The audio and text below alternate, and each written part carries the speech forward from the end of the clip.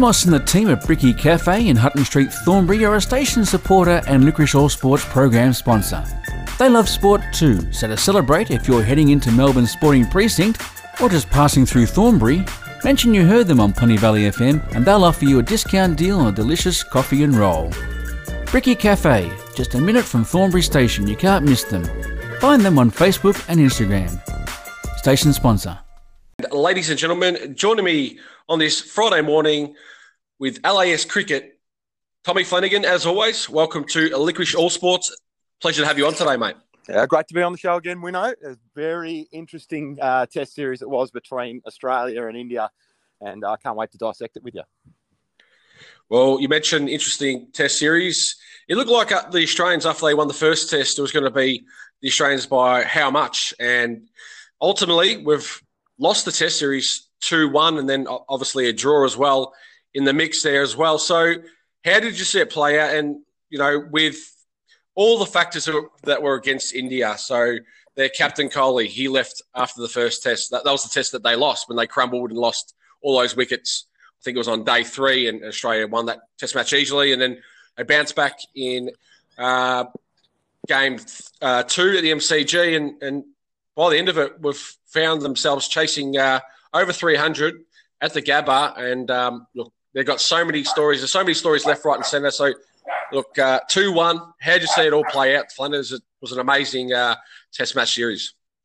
Incredible series. It's one of the best test series you'll ever see. And you've got to just love the way that those young Indian players went about it in that last game. Completely undermanned, missing their best 6 bowlers, their first pick 6 bowlers, missing their captain, Virat Kohli. They have Rohit Sharma, who comes in off quarantine and opens the batting. He's not a natural opener. You've got youngsters like Shubman Gill and Rishabh Pant just taking it to what was the number 1 bowling attack in the world. You've got Rahane and Pujara standing there like stone walls for the whole series, not allowing Australia to get through them easily. I just thought it was a magnificent performance from them, and you've got to give them full credit. Australia gave it a crack there on the last day. Whether we should have picked another bowler. We had 4 pretty tired bowlers in that Gabba test match.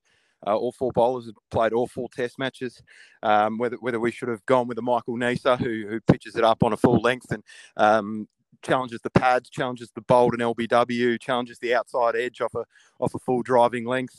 Could have been a go, or a Mitch Swepson who also targets the pads, targets the stumps with his leggies. Both have got very good records at the Gabba, but we went with Stark and Lyon again, and they were a little bit tired for what was a high-intensity game with India really bringing their best to that final day. And unfortunately, we didn't have enough gas in the tank to take 10 wickets and win the series at home, which is quite disappointing. Australia, you expect them to win Test series at home, particularly if you're playing against a side that's missing 7 or 8 of its best players. So fairly disappointing result for Australia, but full credit to India for a remarkable performance.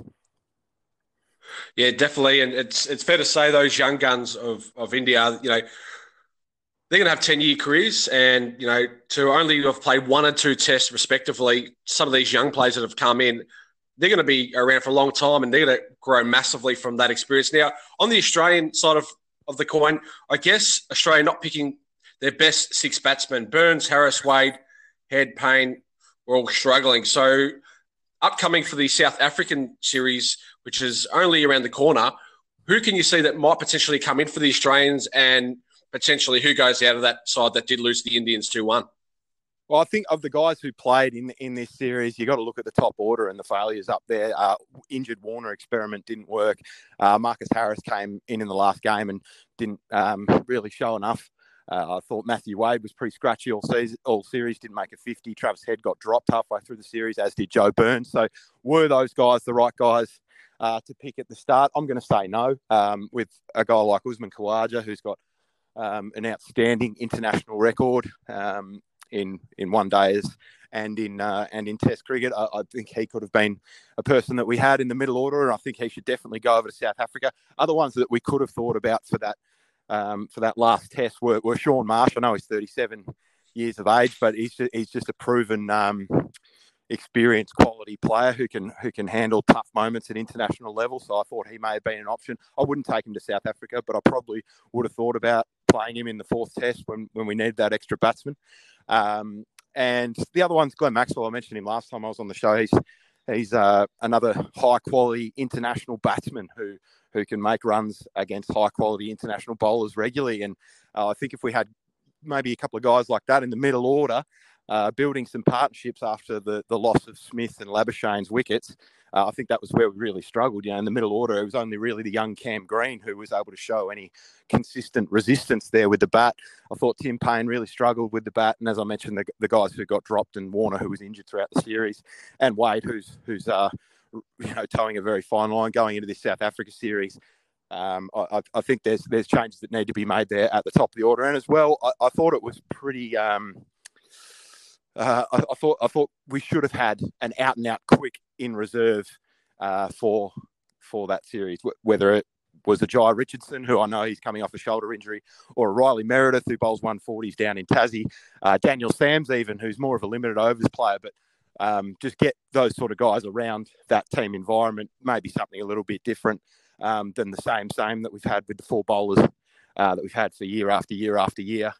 Lyon got absolutely smashed, barely took a wicket and averaged over 60 for the series. Stark couldn't hit that full length. He wasn't confident to bowl the full length because he can't swing the ball without saliva. So, mate, if he can't feel confident in his full delivery, then he probably shouldn't be playing, because we've got Hazelwood and Cummins bowling back of a length. We don't need three bowlers bowling back of a length. Someone needs to hit the stump. So that had to be Stark.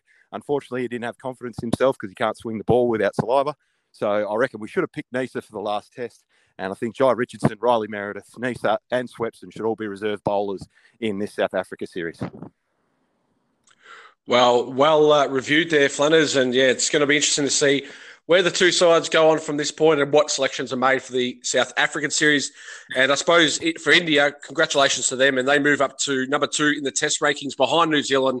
And they are going to be a force to be reckoned with. I suppose as the years go on, it's going to be interesting to see how those young players do perform in the next few years. Now, Flanners, the Big Bash is well and truly underway, and we're sort of nearing we're sort of 3/4 of the way through this Big Bash season. So, look, the Sydney Sixers are locked into the finals now, and then there's all the other teams. So probably 6 other teams in contention to make the finals. And it's going to come down to, I suppose that bonus point is going to come into play as well. And also, I suppose it's just going to be the form of that top order and the bowling attacks in that shortened form of T20. So, I mean, how have you seen the Big Bash, and, what players are going well, and what teams do you think are going to be really striking towards the latter part of the year? Well, at the moment, the Sydney Sixers are far and away the best side in the competition at the moment. Josh Philippe at the top of the order for them just keeps making massive runs, and I reckon he'll feature in the T20 series over in New Zealand, which is going to happen at the same time as the Test series